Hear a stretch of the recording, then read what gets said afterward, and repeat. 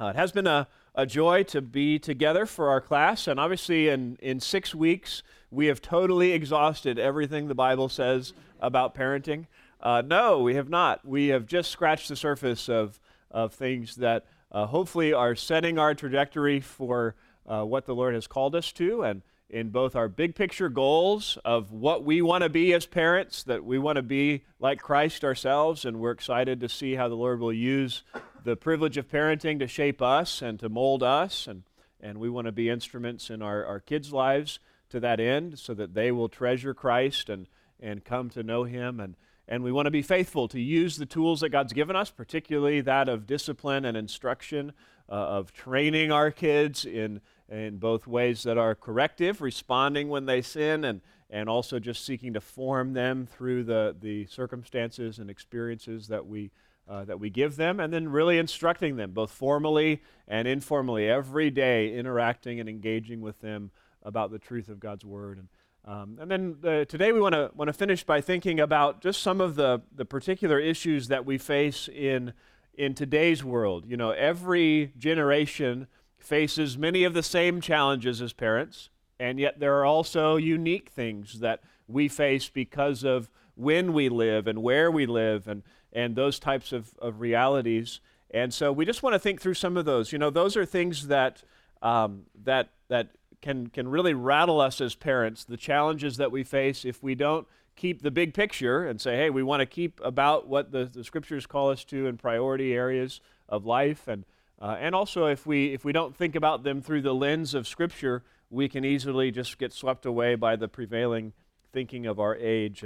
And so we want to have our minds renewed. Now, we are talking about some topics that the Scripture doesn't necessarily directly address, but there are principles that we want to try to apply and be thoughtful in how we do that. Last week we started with the issue of gender, which is an issue we're going to focus on at the conference with our kids program, thinking about being boys and girls on purpose, that God designed us that way. And so we were reminded that we need to develop a vision for biblical masculinity and femininity. You know, in today's day, it's easy to just look at the big gender issues of our culture and say our goal is, just that we keep those things clear, and that is a big issue, but we need to go beyond that to say, what does it look like, not just to call ourselves a boy or a girl, but to be seeking to fulfill God's design and plan for that in our lives. And then we've got to recognize the attacks that are coming and how we seek to combat those things as we instruct our kids and interact with them and really cultivate that masculinity and femininity, modeling it for our kids and encouraging it as we interact with them and provide a context for them to live and play, and cultivating it and encouraging it when we see it, and teaching and training for it.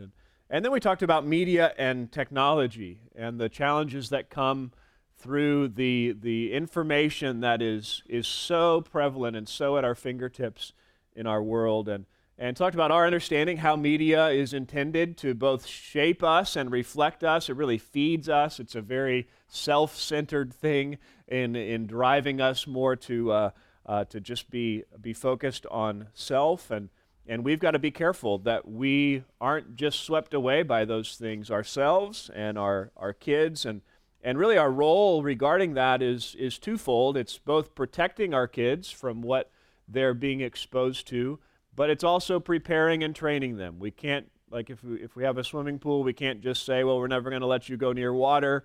We've got to prepare you for the reality that at some point you will be near water, and we want to help you to think and engage with the message that is being presented.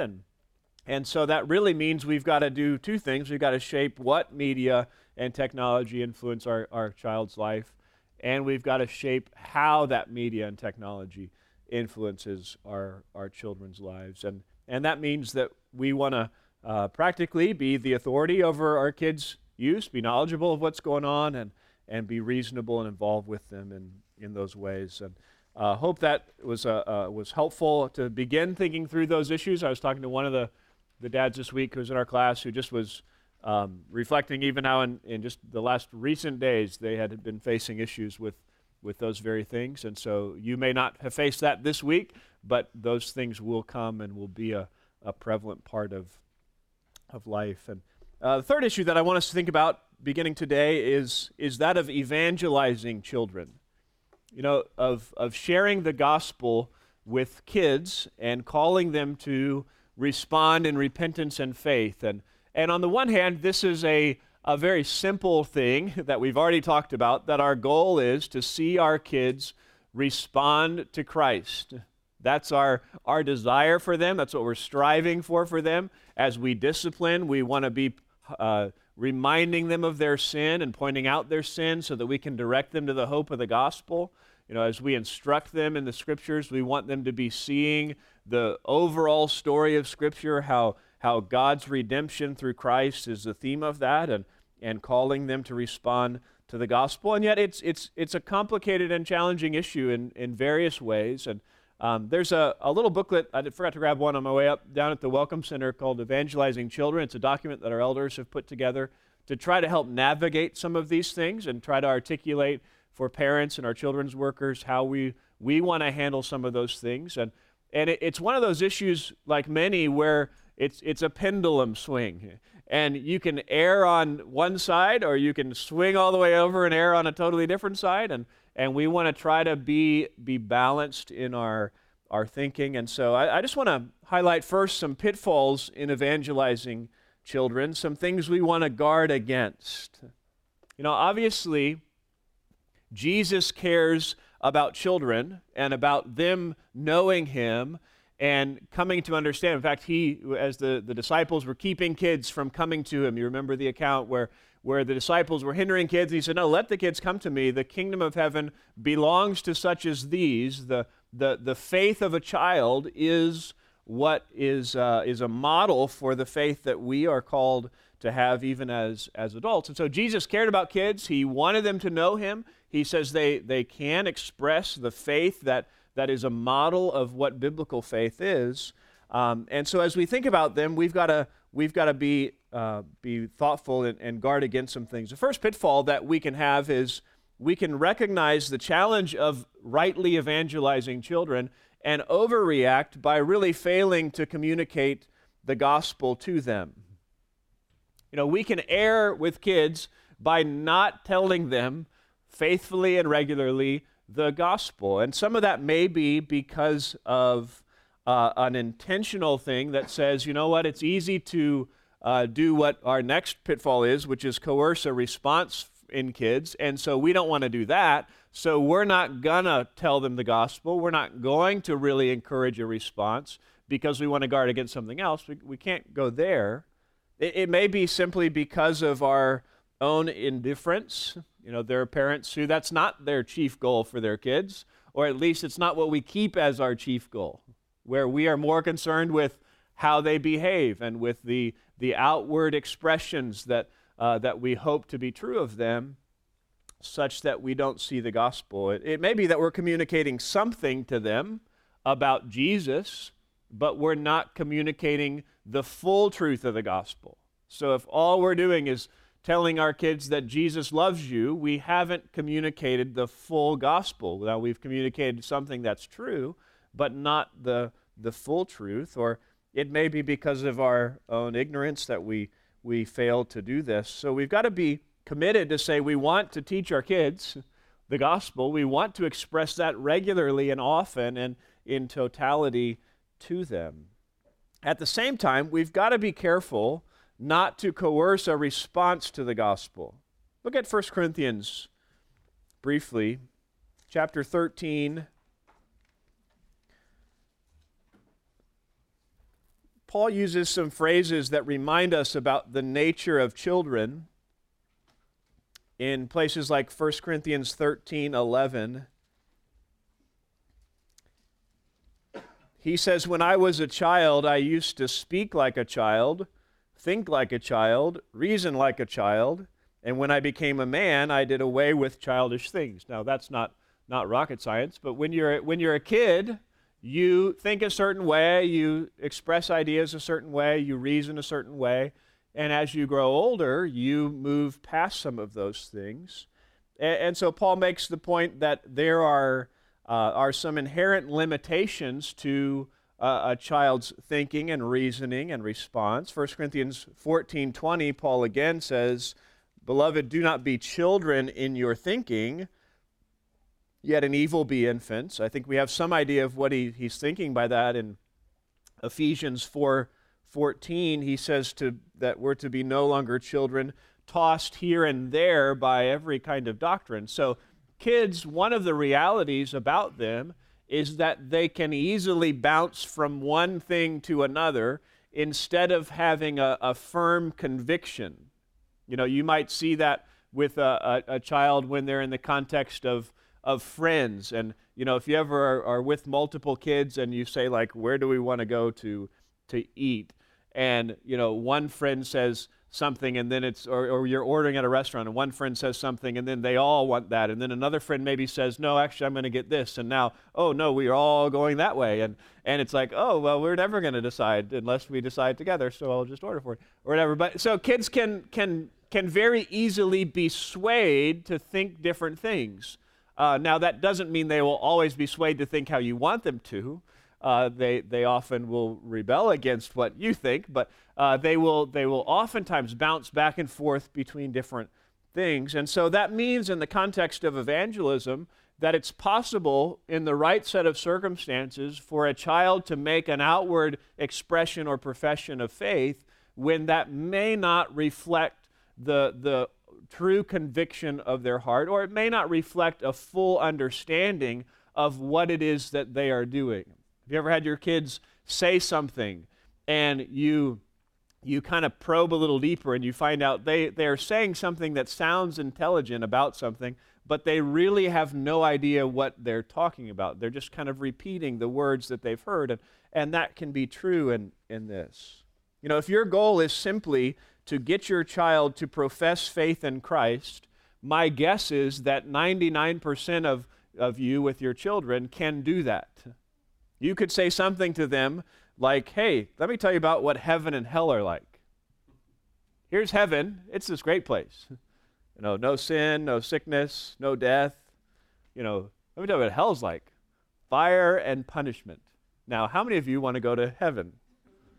Okay, how many of you want to go to hell? Well, if you want to go to heaven instead of hell, there's good news that Jesus died for you, and you just pray this prayer with me or profess faith in Christ, and we'll sign you up for heaven, right? I mean, you can express things in that way or coerce them, as it were, to get them to say, I want that.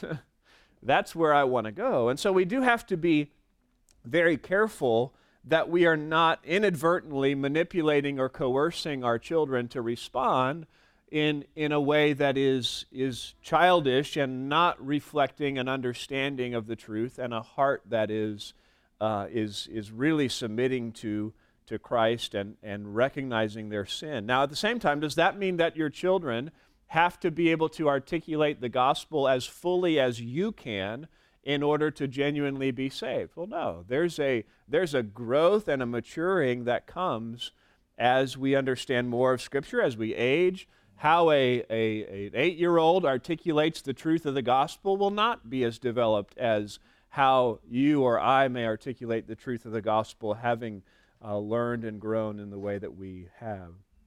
So we have to communicate the gospel clearly, to teach it, to instruct in it, to urge a response to it, and yet be careful coercing a response to the gospel. At the same time, then, we do have to guard against, in that, not encouraging them. We'll talk more about that in a second. But a third related pitfall is improperly assuring the child of their salvation. And again, this is related to coercing, but it's also unique in that, you know, it's possible, even likely, that at some point you will have interaction with your child where you are not coercing them, you are just teaching the truth and expressing that to them and reminding them of all that God has done for them and their need for Christ, and your child will express a response to that. And they may say to you, maybe as they're weeping even, that I need to be saved from my sin, and I am responding to the gospel, and that is my hope. And so in that, we want to be careful that we are encouraging that and that we are supporting that, and that we are cultivating growth in that, while at the same time recognizing that time for any profession of faith will demonstrate the realities of that, and we want their assurance long term to come from the biblical fruit that's displayed in their life, not from the fact that mom or dad told them, yay, now you're a Christian. We don't want, when our kids are 5 years down the road and they're thinking, why am I a Christian? For the answer to be, because I did something with my dad and he told me, now I'm a Christian. No, we want them to draw assurance from the Scriptures. Turn to Colossians chapter 1, where we see that assurance for any believer comes not from looking back at something that was done in the past, but it comes from the present reality of faith and the fruit that regeneration is bearing in a person's life. And this is true for kids or adults, but the reality for kids is it takes some time to demonstrate that in a context where it's not under the full authority of the parents. One author puts it this way. He says, if I gave you a seed to plant in the ground and told you it was a certain type of flower, you would not know for sure it was so. Even if it began to sprout, you would know more when it put out leaves, and you would be even more sure when the bud appears. But you would know for certain when it blooms. And he goes on and says, can a children be converted at a young age? Yes. Can we know with certainty? Often not, because there's a longer-term demonstration of the reality of that gives greater conviction. But in passages like Colossians chapter 1, look at verse 21, beginning there. Paul is writing to a church. Now, Paul's assumption in writing to this church is that the people he is writing to are what? Well, that they are believers, that they are Christians. He's talked to them in those terms. He says they are saints and faithful brethren. You know, they are ones who he's heard of their faith and love. You know, these are people that if you ask him, hey, are you writing to a group of Christians? He would say yes. But as he writes to them, look at verse 21. He says, although you were formerly alienated and hostile in mind, engaged in evil deeds, this was their past, yet he has now reconciled you in his fleshly body through death, in order to present you before him holy and blameless and beyond reproach. Amen. This is what you were. This is what God has done. He has reconciled to you through Christ. That is your hope. But then he adds this little phrase, verse 23. He says, this is true of you, if indeed you what? You continue in the faith, firmly established and steadfast, and not moved away from the hope of the gospel that you have heard, which was proclaimed in all creation under heaven, and of which I, Paul, was made a minister. It's fascinating. He says, this is true of you. This is what God has done, and you can have confidence in this if what? If you continue in the faith, firmly established and steadfast. You see, he didn't want them to think, a year down the road, 2 years down the road, 5 years down the road, that, oh yeah, we're confident in what Christ has done because Paul sent us a letter and called us saints. So I'm in. No, he wanted them to say, I'm in because I am presently continuing in the faith, firmly established and steadfast, and not moved away from the hope of the gospel. Now, does that mean that a true believer can never have any doubt? No, it doesn't. It just means your assurance and my assurance comes from what I am thinking about the gospel and Jesus, my faith and confidence in him today. And so if your child professes faith on Monday and Friday they are no longer clinging to the hope of the gospel, should they feel assurance? No, they shouldn't. Because Paul says it's if you continue in the faith, firmly established and set. How about you? If on Friday you're thinking, I'm not so sure about Jesus.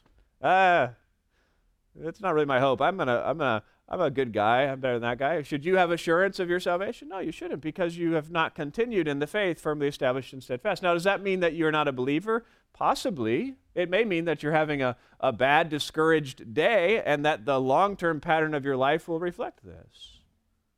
So we don't want to assure our children in a way that goes farther than the Scriptures, that says, if you've done this, you're in. No, the Scriptures say, if you are presently hoping in Christ and you see that reality reflected in your attitude and ultimately in your life, you have assurance. Think of like 1 John 5, if you flip over there. 1 John is a book all about the confidence and assurance that a believer has in light of who Christ is and what he has done and the fruit that is being produced in your life. In fact, John is always pretty clear on why he's writing. Chapter 5, verse 13,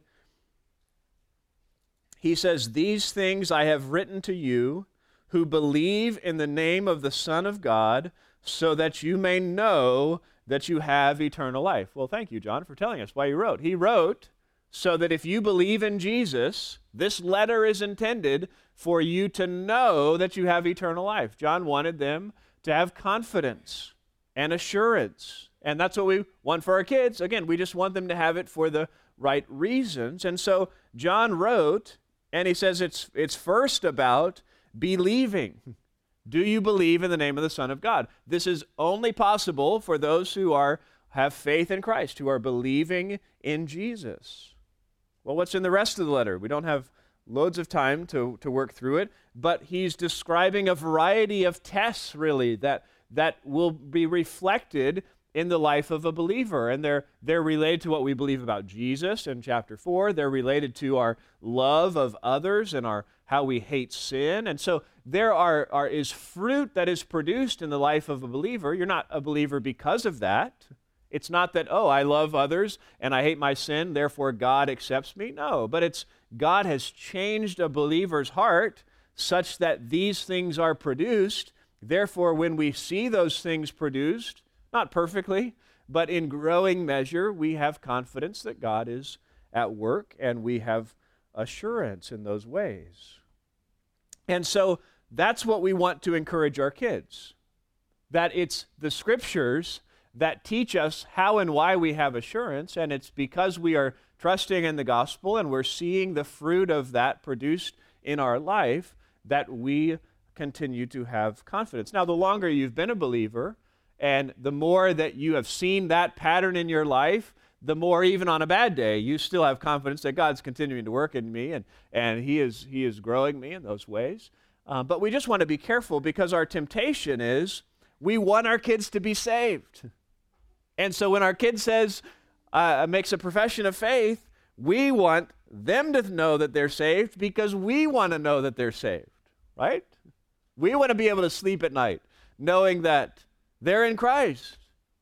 And we long for that assurance ourselves, but unfortunately, the Scriptures remind us that we have to hope and be encouraged in what we've seen in them, but also recognize that, especially with children, it will take time for that fruit to ultimately bear. You know, just personally, I have 5 girls, as you guys know. My oldest is 15. She is demonstrating a love for Christ, understanding the gospel, a desire to serve Him, to know Him, and so we are encouraged by that. But she's also in our home, and some of the things like going to church she doesn't even think about, do I want to go to church? Because she knows I don't have a choice to go to church or not. And so, you know, we will see more of her maturity and commitment to Christ when she's outside our home, and when she's on her own, and she's making more decisions on her own. Now, do we expect that, she's going to go off the deep end? And no, we're, again, encouraged by what we see, but we recognize that she's in a place where she is still strongly influenced by us and by others. And so we want her assurance to be what the Bible says, so that if 10 years from now she's not in our house, she's not thinking, I'm a Christian because my mom and dad always told me I was a Christian and took me to church. She's going back to 1 John and saying, hey, how do I know I have eternal life? Because these things are demonstrated. So that if those things are not demonstrated, she would be wrestling with those things. So we just want to ground their assurance not in our opinion about them, but in what God's Word says is true of those who are in Christ. Now, there are two issues that we still have to deal with as parents that can be a challenge. One of those is baptism. Because baptism is what? It's an expression, a public profession of faith in Christ. It happens to be something Jesus commands of believers. And so if you profess faith in Christ, what should you want to do? Be baptized.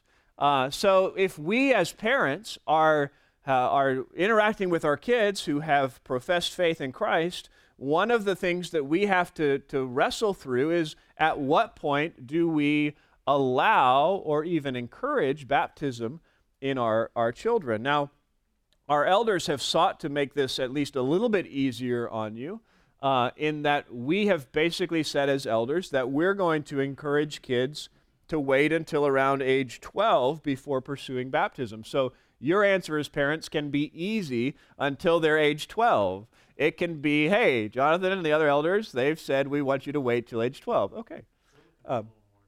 So that's helpful to a point.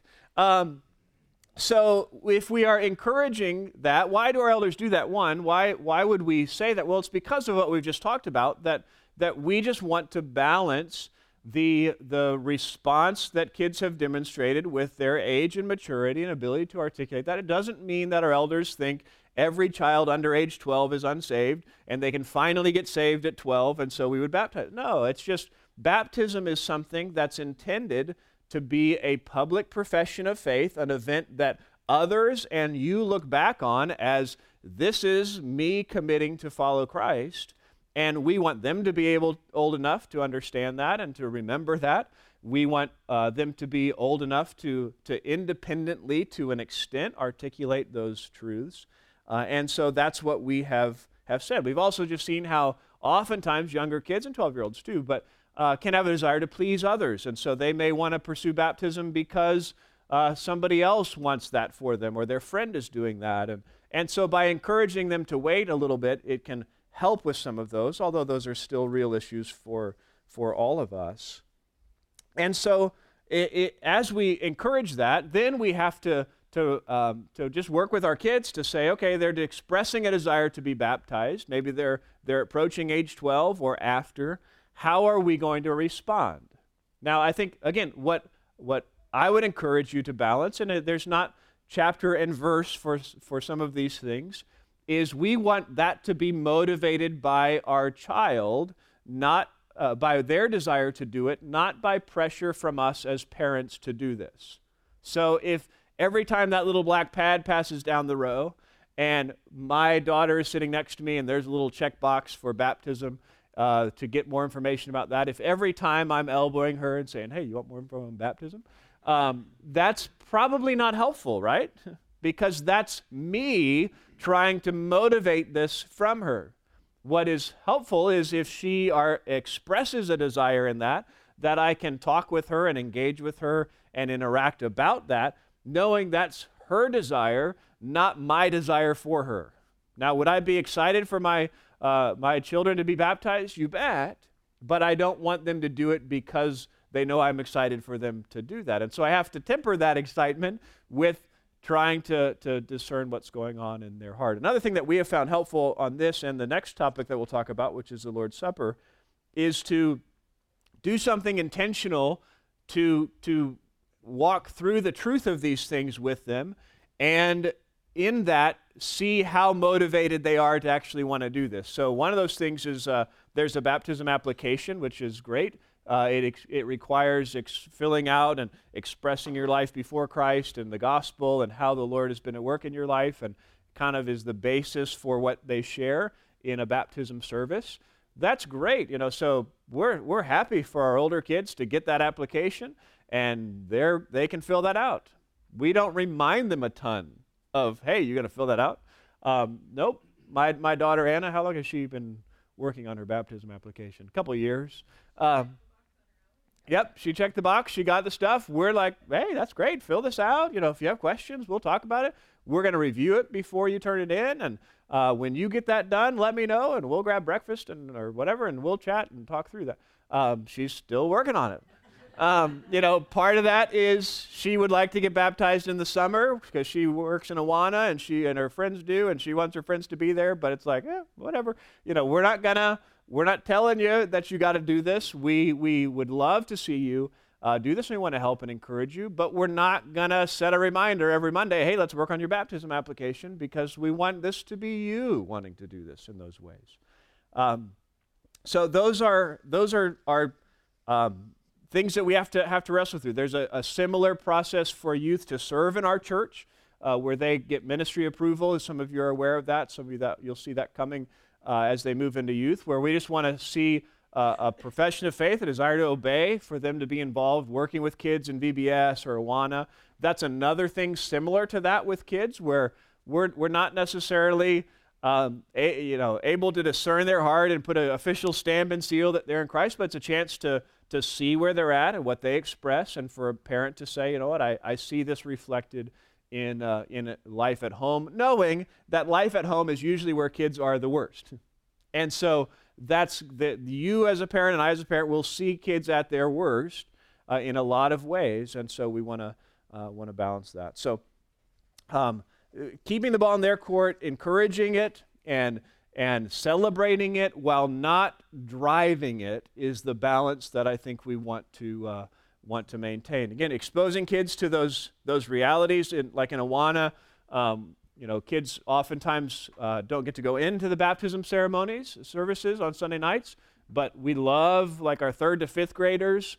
We try to have them be able to watch baptisms on the TV in this room. Sometimes we'll live stream those and different things.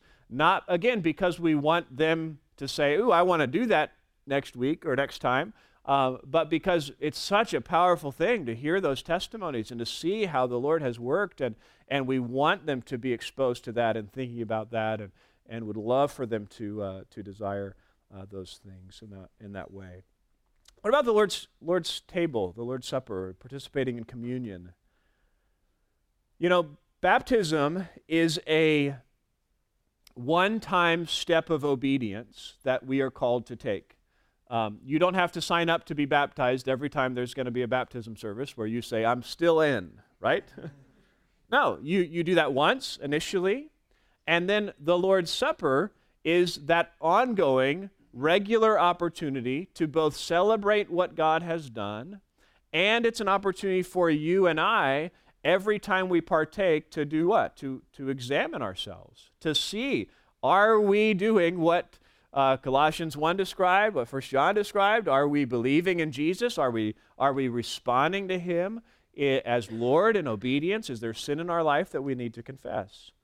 Now, there are some who would say that if you have not been baptized, you should not take the Lord's table, because baptism is a command of God, and you are in disobedience to that command if you have not been baptized, and therefore you can't rightly take of the Lord's Supper. There are some particularly Baptist churches who hold that view. Our church does not. You do not hear Tom say before the Lord's Supper, if you are a believer who has been baptized, this is for you. You may attend a church at some point where that is expressed, and that means they want you to have been baptized in order to take the Lord's Supper. So as leadership, we don't believe that a child cannot or should not take the Lord's Supper until such time as they have been baptized. In some ways, that would be easier if you just said, well, once you've been baptized, you can take the Lord's Supper, and then all you got to do is worry about the baptism one. But, that's still complicated. So it wouldn't totally solve the challenges. So how do we handle the Lord's Supper with kids? Again, this is a regular opportunity for self-evaluation, and we want to help our kids understand and grow in that as well. And again, this is not something that we want to drive. You don't want to be sitting with your kids in church and they're passing the bread and the cup and you're, again, elbowing them. Hey, you ready to do this? You want to do this time? Nope. You want this to be your children expressing a desire and an understanding of and wanting to do that. Again, how we have handled that, which is not chapter and verse, it's just trying to apply these different principles, is when our kids express an interest in that, we will begin talking about it. Doesn't mean we've never talked about it at home, but as far as them doing it, if they say, hey, I would like to do that, we say, that's great, we would love to talk more with you about that. We do recognize, though, that it's crackers and juice. And so what do most young children think when they see crackers and juice pass near them? Snack time, right? And so it's not unusual for a child to want to do this because they're thinking crackers and juice, this is great. I would like some of that. I like grape juice. And so just because they express interest doesn't mean, great, let's do this. Our pattern has been, again, to try to put the ball back in their court a little bit. There's a resource that we have used, I think it's called Let's Get Ready for the Lord's Table. I believe it's on your resource list. It's a 4-part study that's geared for kids, and it's got some crossword puzzles and different things. It's got some verses to read about the Passover and the background that is to the Lord's Supper, and how that sacrifice points to Christ's sacrifice, and what the Lord's Supper represents, and who should take that, and why, and what our attitude should be. And so what we have done with our kids is when we could tell that this is more than just you want snack time, that you are genuinely thinking about these issues, is we have used that study as a way to say, hey, you take this, and you work on your part of this, and when you're done with that, we'll get together and talk about it. And when we finish this study, assuming that it goes well and that you seem to understand the truth and are ready to do this, then we would love for you to be able to do that. And again, we haven't reminded them a ton and ridden them hard to say, hey, we got to get this done. We don't say, hey, there's another one in a month, so you got 4 weeks to get this done if you want to get in March. Nope, it's just, hey, this is something that we want to make sure you understand this, and we want to have an opportunity to talk more with you about this. And so we want, again, that to be driven somewhat by you. Because what will often happen is every time the church does communion, your child will say, hey, I'd like to do that. And then they don't think about it again until the next time they see communion go by, and they say, hey, I'd like to do that. Well, if the only time they're thinking about it is when the cracker and juice are passing by, they're probably not ready to. It doesn't mean they necessarily aren't in Christ. It just means they aren't thinking about that in a way that clearly shows, yes, I understand the gospel and why we do this, and I'm eager to be a part of this. Again, you can handle it in different ways, and how you interact with your kids and how you try to get to know them. And again, we are now moving through multiple children and seeing that not every child is the same, and how we handle those things doesn't always look identical in those ways. And just because your kids can articulate the truth of the gospel and display an understanding obviously doesn't mean that they are submitted to Christ. So we want to work through the response that we should see, but we also have to be careful not to hold our kids to such a high standard before we would encourage them to follow Christ, where it's like, if you've ever said to your kid, especially as they get older, something like, who has professed faith, like, well, if you were really a Christian, you wouldn't talk to me that way. Like, we've never said something as a Christian that was unkind or disrespectful to an authority. It's like one strike and you're out, and it's like, wait a minute, that's not what the Bible says. That's not Romans 7 that we have just heard. It's not so much that you are responding perfectly in every situation as much as it's how are you responding when you sin. That's really that distinguishing mark. Do you care that you're talking to me that way? Maybe not in that moment, but do you respond and recognize that as sin and repent of that? I mean, it's the response to sin more than it's the lack of sin that helps you to see your child's heart in those ways. But again, big picture, we do want to be careful with those things. We don't just want to say, absolutely, do this, because we want you to be a believer and we want you to be a Christian. And so we want you to do these things so that we can have confidence and feel good. No, we want that to be what flows from them. You know, there were times there have been times in history where to get baptized or to partake of the Lord's Supper came at great cost to you. So if you lived in the time of the early church and you said, I want to be baptized as a follower of Jesus, what was the response? Or if you live in a country where Christians are a minority, if you're a Muslim background believer and you say, hey, or a Hindu background believer, and I'm going to identify with Christ, what is true? There's a great cost to you, right? Well, in our church, if you're growing up in a Christian home, and you say, hey, I want to get baptized, what happens? It's celebrated. And we're going out, for ice cream afterwards. And again, that's all good. We should celebrate. But it does mean we have to recognize it's a different dynamic that instead of there being an inherent filter because of the cost and the challenges that keeps people from wanting to do it for the wrong reasons, we live presently at a day and age where there is more pushing someone to want to do that than keeping somebody from doing that. And we just have to try to be wise. Now, that could change significantly in our lifetime, our kids' lifetime, to where, down the road, it's a different dynamic and a different discussion in some of those ways. But I think we do want to try to be wise. So, any questions or thoughts on those things? Again, we don't want to be rigidly, this is how it's got to be, but we want to be wise. Yeah, Jason. I think you could absolutely have a conversation like that. Like if you feel like, man, I've seen, if I asked them, they would profess that they are a Christian, and we would be comfortable going through this with them. I think that would be a very appropriate thing to say, hey, just so you know, I know we had a conversation 6 months ago, 2 years ago, whatever. And you were, that was not the time that I felt it was wise to do that. But I do have this, and at some point, if you'd like to go through that as you think about this, I think that's very appropriate. And again, when I say in the driver's seat, it doesn't mean we would never talk to them like they're kids. So their life is not disciplined. They don't always do everything that they want to do. It's not, again, that I would never say, hey, how's that study going? Have you finished that? Are you ready to set up a time? No, not yet. Okay, well, no worries. Let me know. I mean, so it's not that there's no reminders or no engagement. It's just, and I think you guys can sense the difference between a parent who is really trying to get their kid to do something and somebody who's trying to encourage it, but let it be real for them. It's kind of like, we'll talk about sports in a little bit.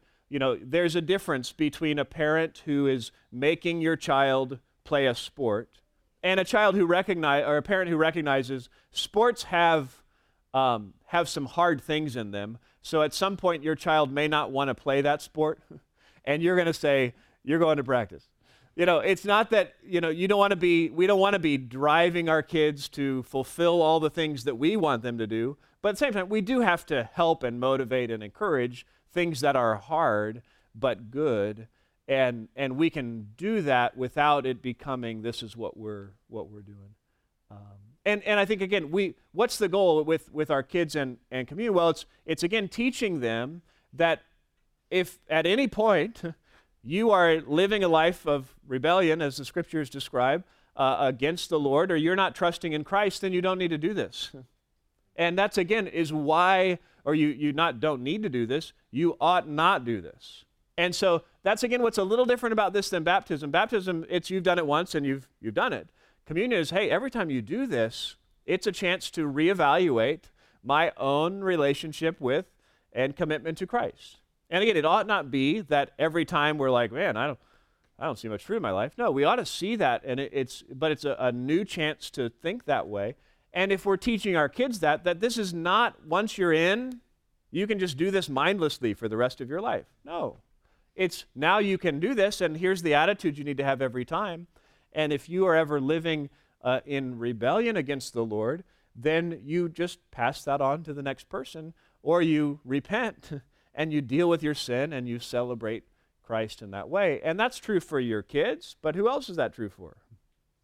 All of us. Yeah, it's to be the mindset that we all have. And Tom does a great job as we take communion, reminding us of those things in different ways. And that's what we want our kids to know and to practice moving forward. And so in some ways, that's the challenge that we can try to navigate. Some other just key principles for evangelism, and most of these we've talked about in some form or fashion already. One is to just recognize the importance of your example. We looked at 2 Timothy 3:14. We won't take a lot of time to go there today, but as you share the gospel with your kids, if it's just words and no life, they're not going to get the full picture. They're not going to understand repentance and faith if they're not seeing that modeled by you. We secondly need to consistently communicate the complete gospel. We need to talk about God and our sin and Christ, not just that Jesus loves us. Again, that's part of the gospel, but we need to help them to see the full picture of that.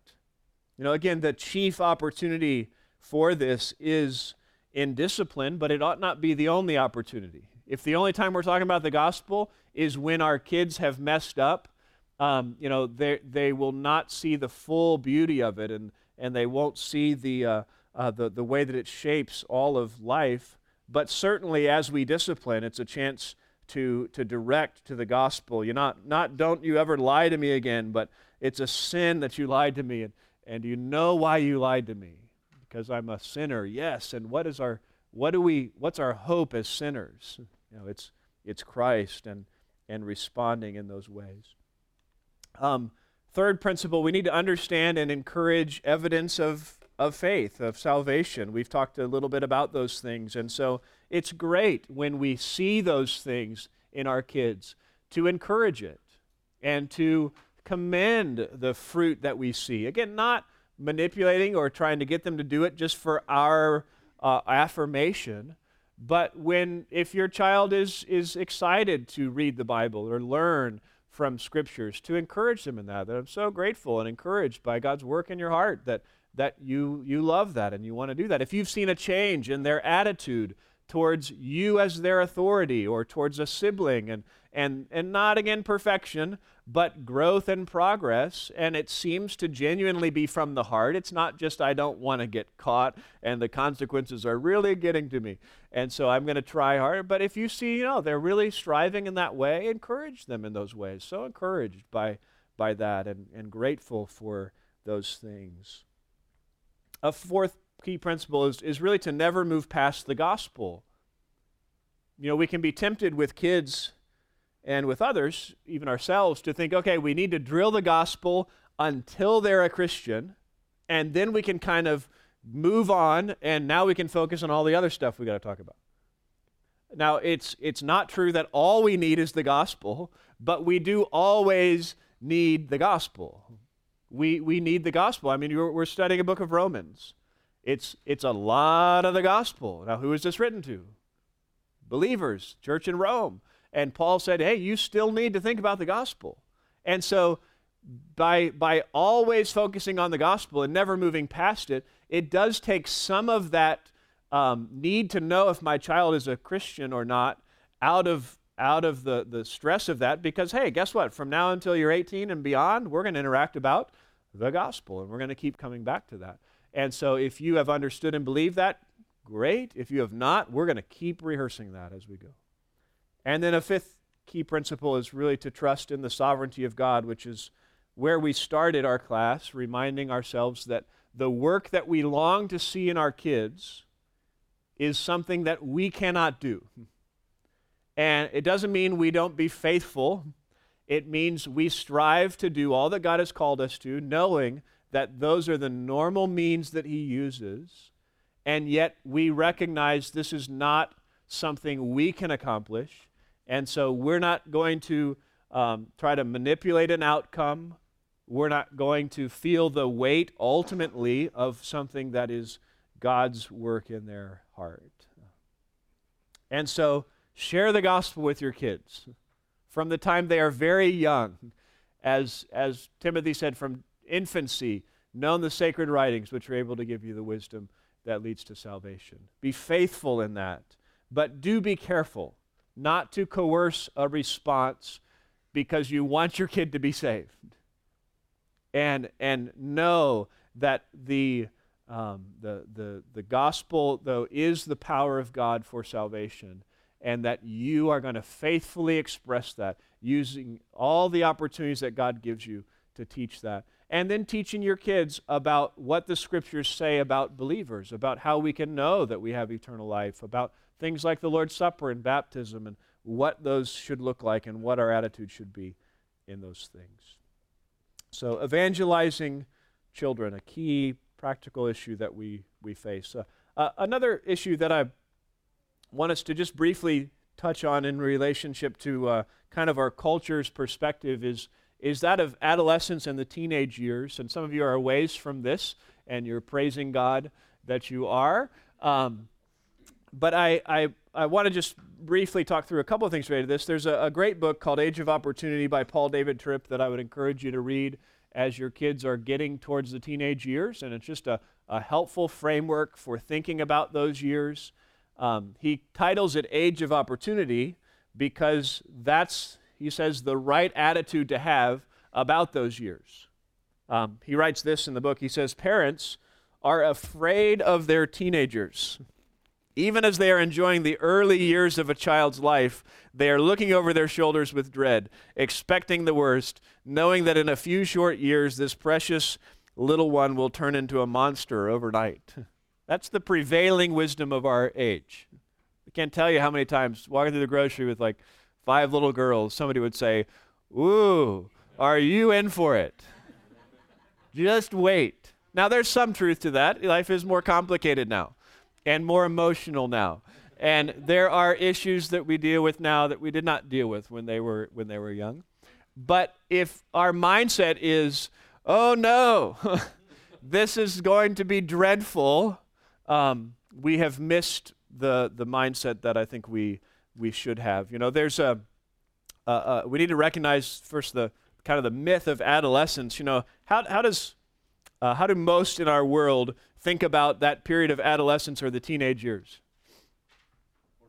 Yeah, it's hormones, rebellion. Yeah, we'll get there too.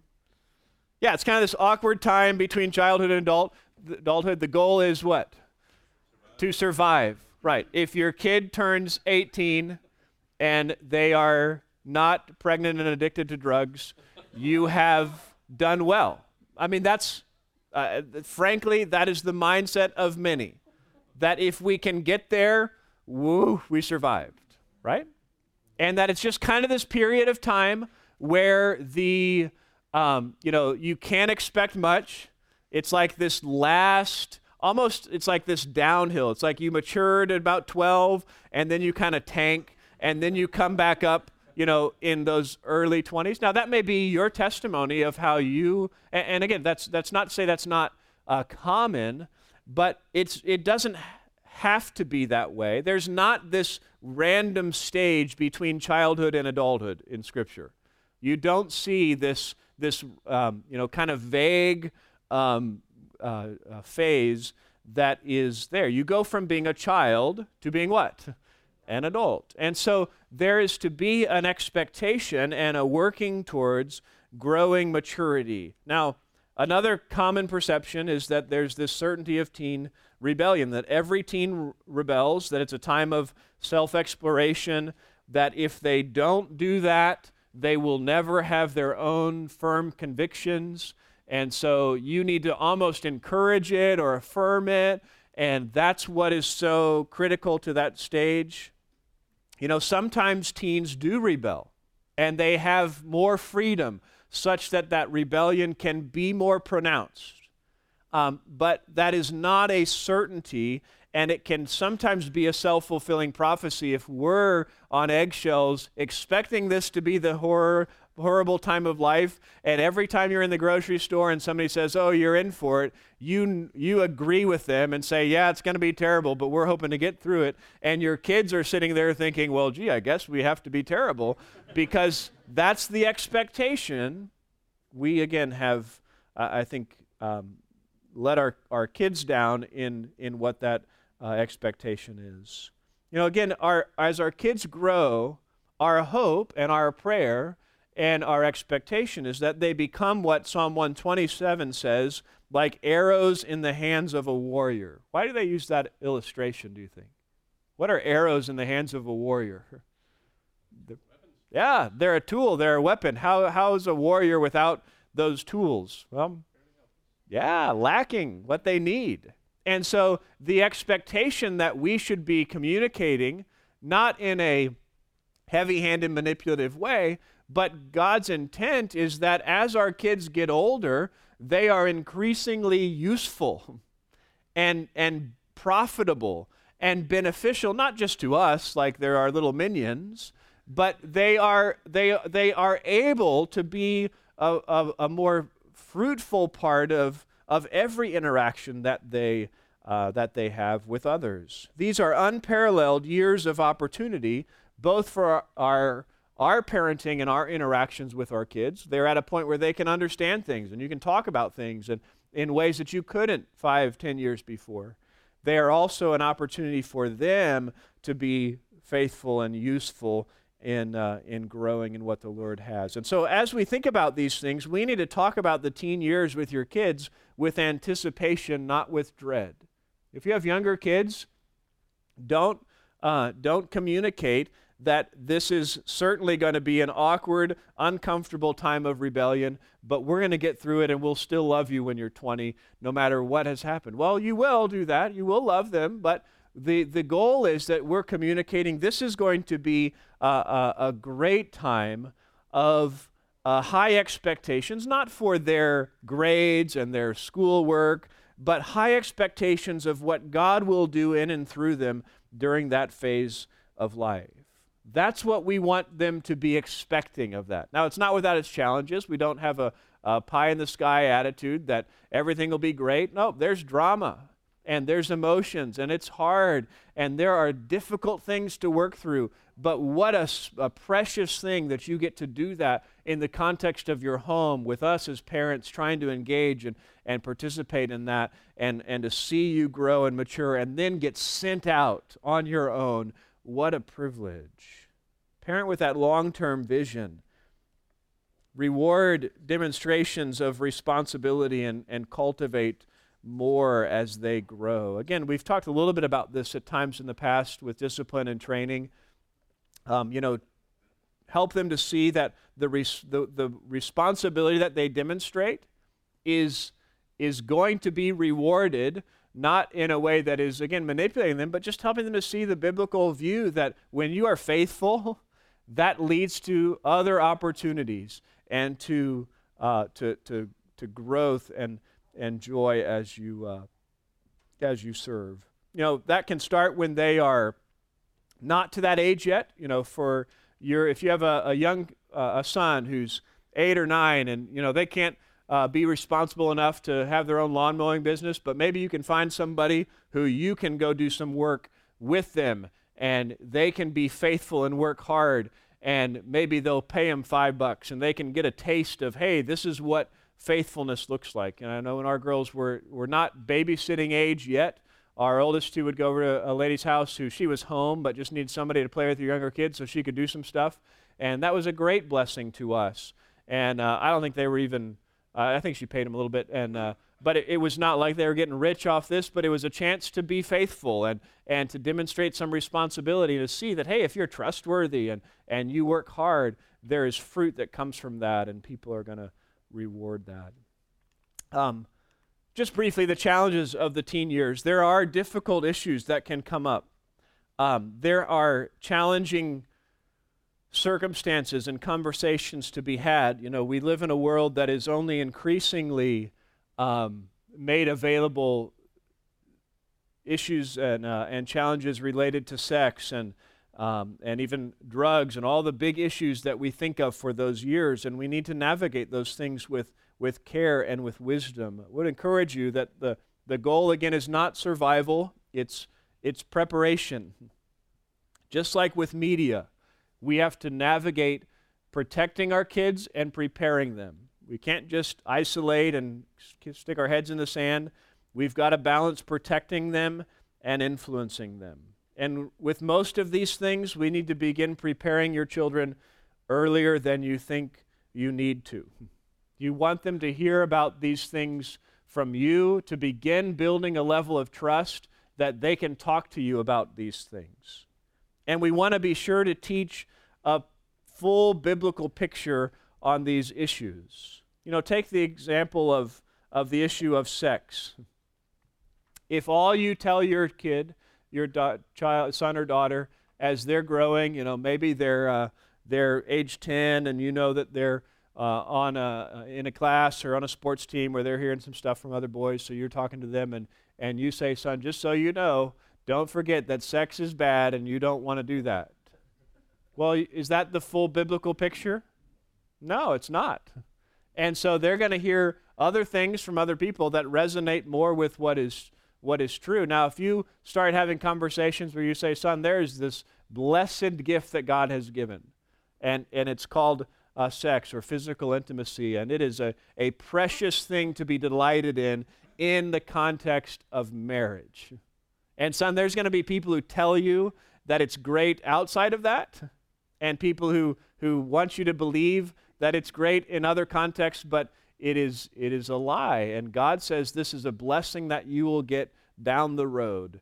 And that's the picture that we are presenting. And we're helping them to see that there is a cheap substitute to what God has said is good, but that is not the reality in those things. I think I maybe used the example in our class before, maybe it was with the other class, of drinking water. If your kid is coming in really hot and thirsty, and you say, well, you got two options. You can get some nice ice cold water from the fridge, or you can go stick your head in the toilet. Well, guess what? Both are water, but which are you going to choose? You're going to get the nice cold ice water from the fridge. Well, that's like sexual intimacy in marriage versus outside of marriage. Is it the same thing? Well, sort of, but it's not what God intends, and it's vastly different in those ways. We want to teach the full picture of what the Scriptures say about these things.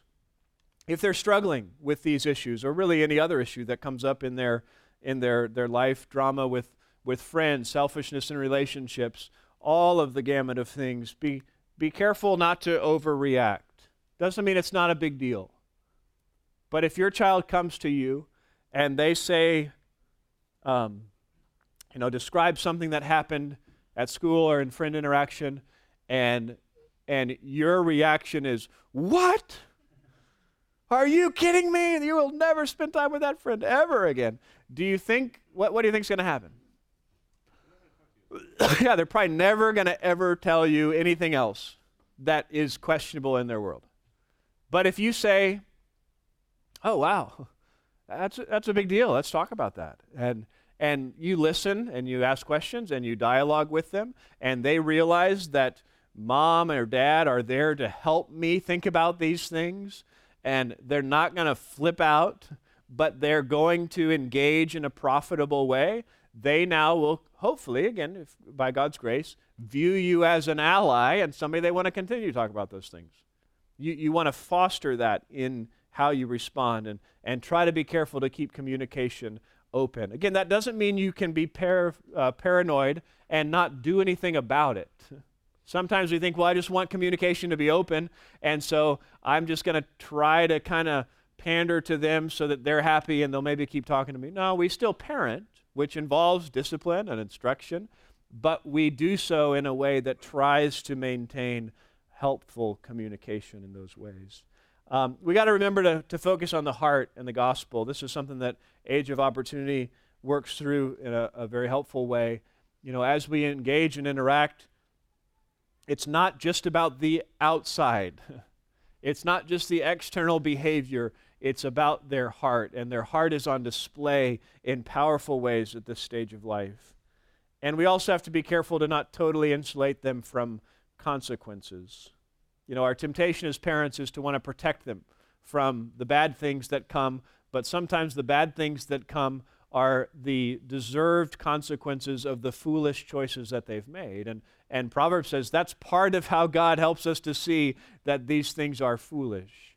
If we are always, protecting them from those consequences, we are potentially getting in the way of the tools that God would use to get their attention. Again, that doesn't mean that there aren't difficult decisions in parenting as to how we navigate those things. If your child gets arrested or my daughter gets arrested someday, am I going to bail her out?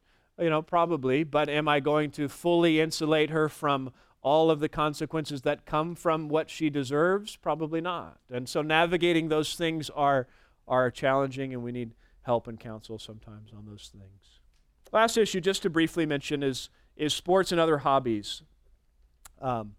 It's a great joy to have our kids involved in a variety of things. And there's a helpful little book, Don't Waste Your Sports, by C.J. Mahaney. And he writes this. He says, often as parents, we think we have fulfilled our duty by simply attending our children's games and cheering.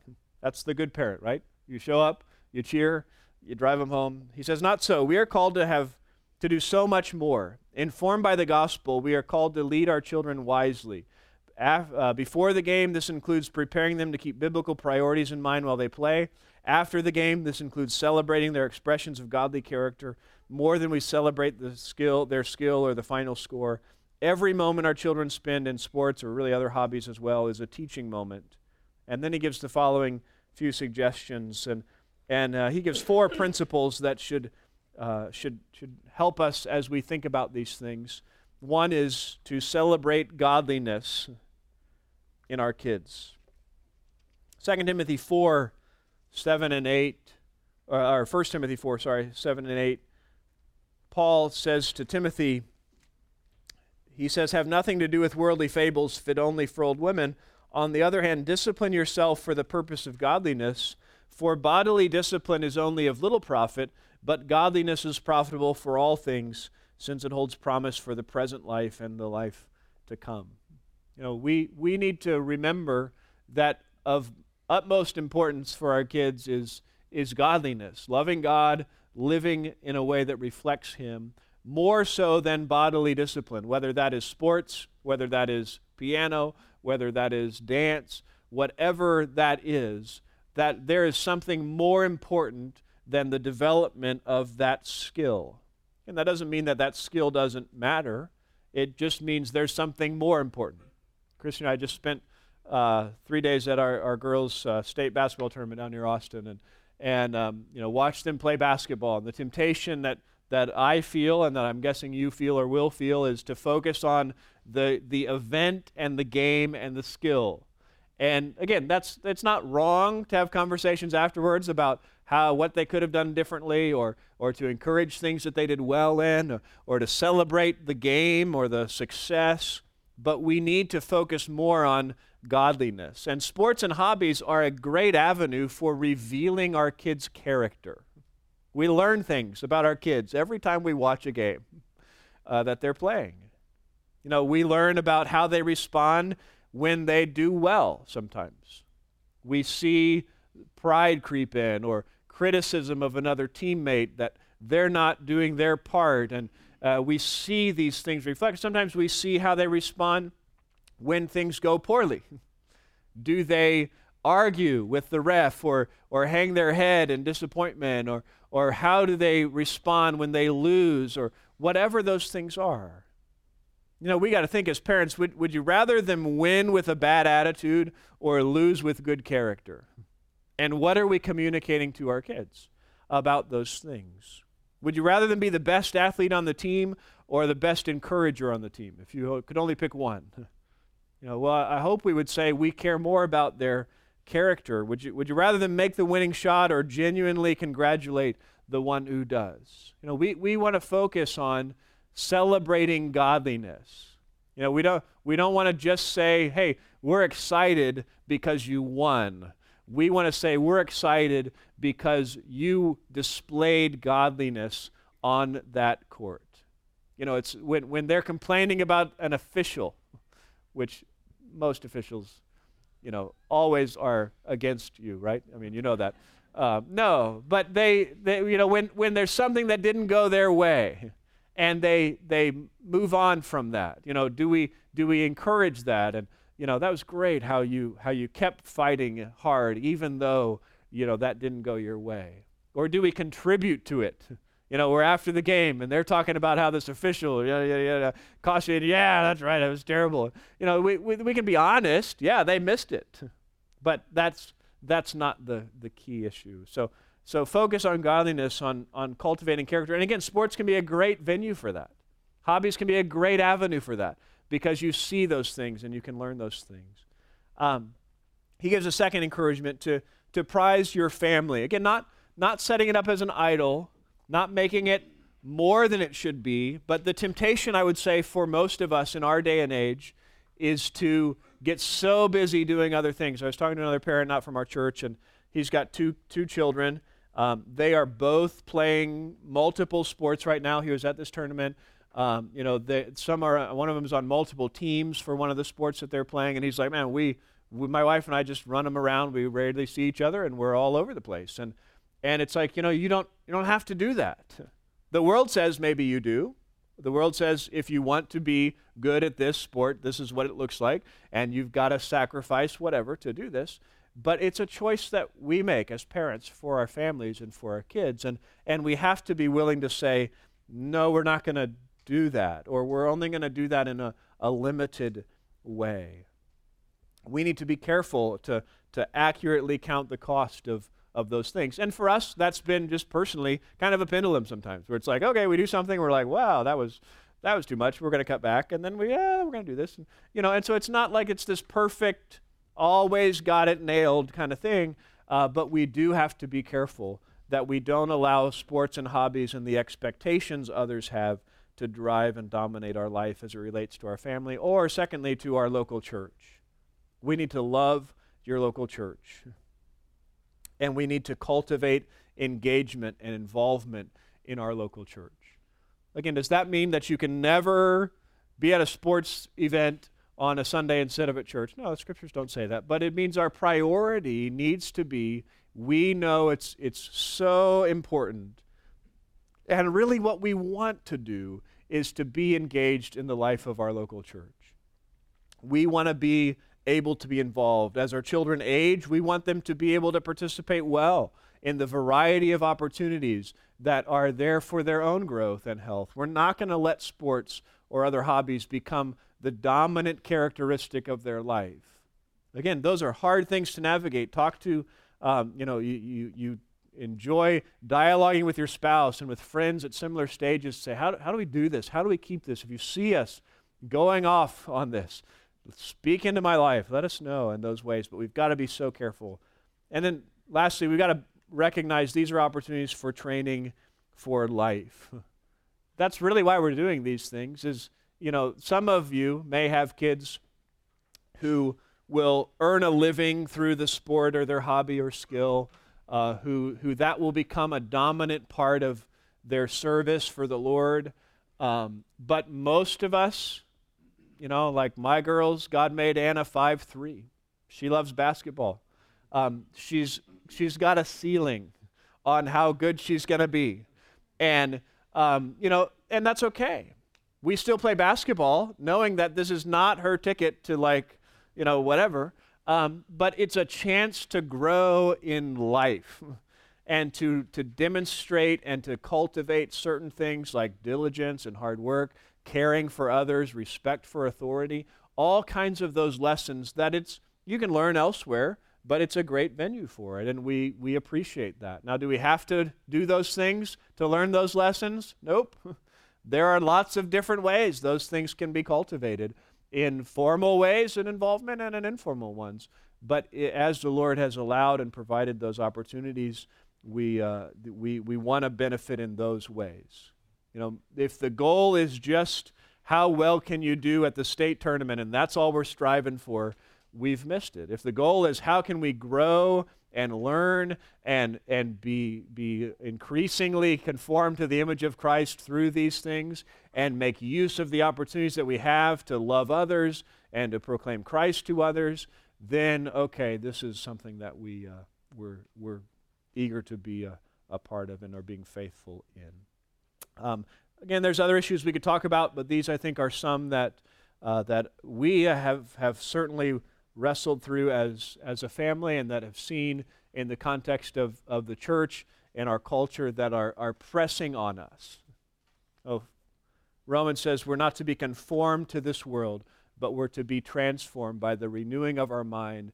And so don't, as parents, just get swept along with the prevailing wisdom of the age. Be willing to say, wait a minute, time out. We want to think about these things through the lens of Scripture and through the priorities God has given. And sometimes that means we can participate in the same ways as others in a variety of things that are going on in our world. Sometimes it means we're going to stand out as different, and we're going to cultivate those things in our kids. Well, enjoy parenting. Be sanctified as a parent. Your kids may not be much different this week than they were 6 weeks ago. Maybe they've grown up a little bit.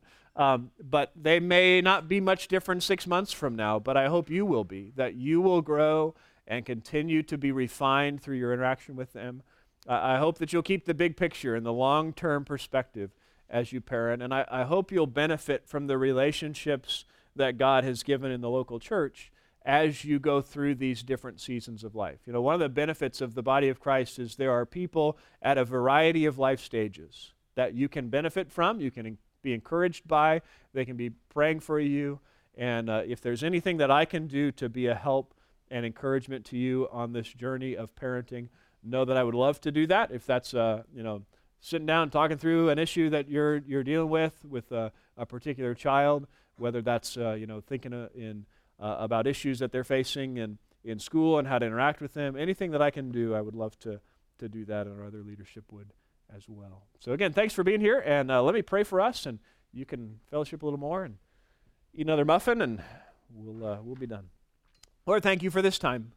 Thank you for your word that shapes our thinking and for the hope that we have because of Christ. Lord, help us to treasure Christ above all else and to reflect that in the lives of our kids. Lord, I pray that each of the children represented in this class would come to know you genuinely, and that they would just delight in you and your word, that they would delight in living for you and proclaiming you. And Lord, someday might our kids be in a class like this where they are eager and zealous to learn how to pass on what they have learned to the next generation. And Lord, we would love it if our kids would surpass us in their knowledge of you and their devotion of you, their zeal for you. Lord, do that work, not for our sake, not so that people pat us on the back, but do that for your sake so that your name is praised with the next generation. And we thank you that you've given us a role to play in that, and we long to be faithful. We also recognize that we are ultimately helpless in changing our child's heart as we were helpless in changing our own, that is a work of your grace. And we ask that you would do that because of your kindness and mercy. And give us wisdom this week. Give us wisdom in the years ahead as we go through the various stages and phases of parenting. Might we have wisdom and faithfulness and perseverance in Christ's name. Amen.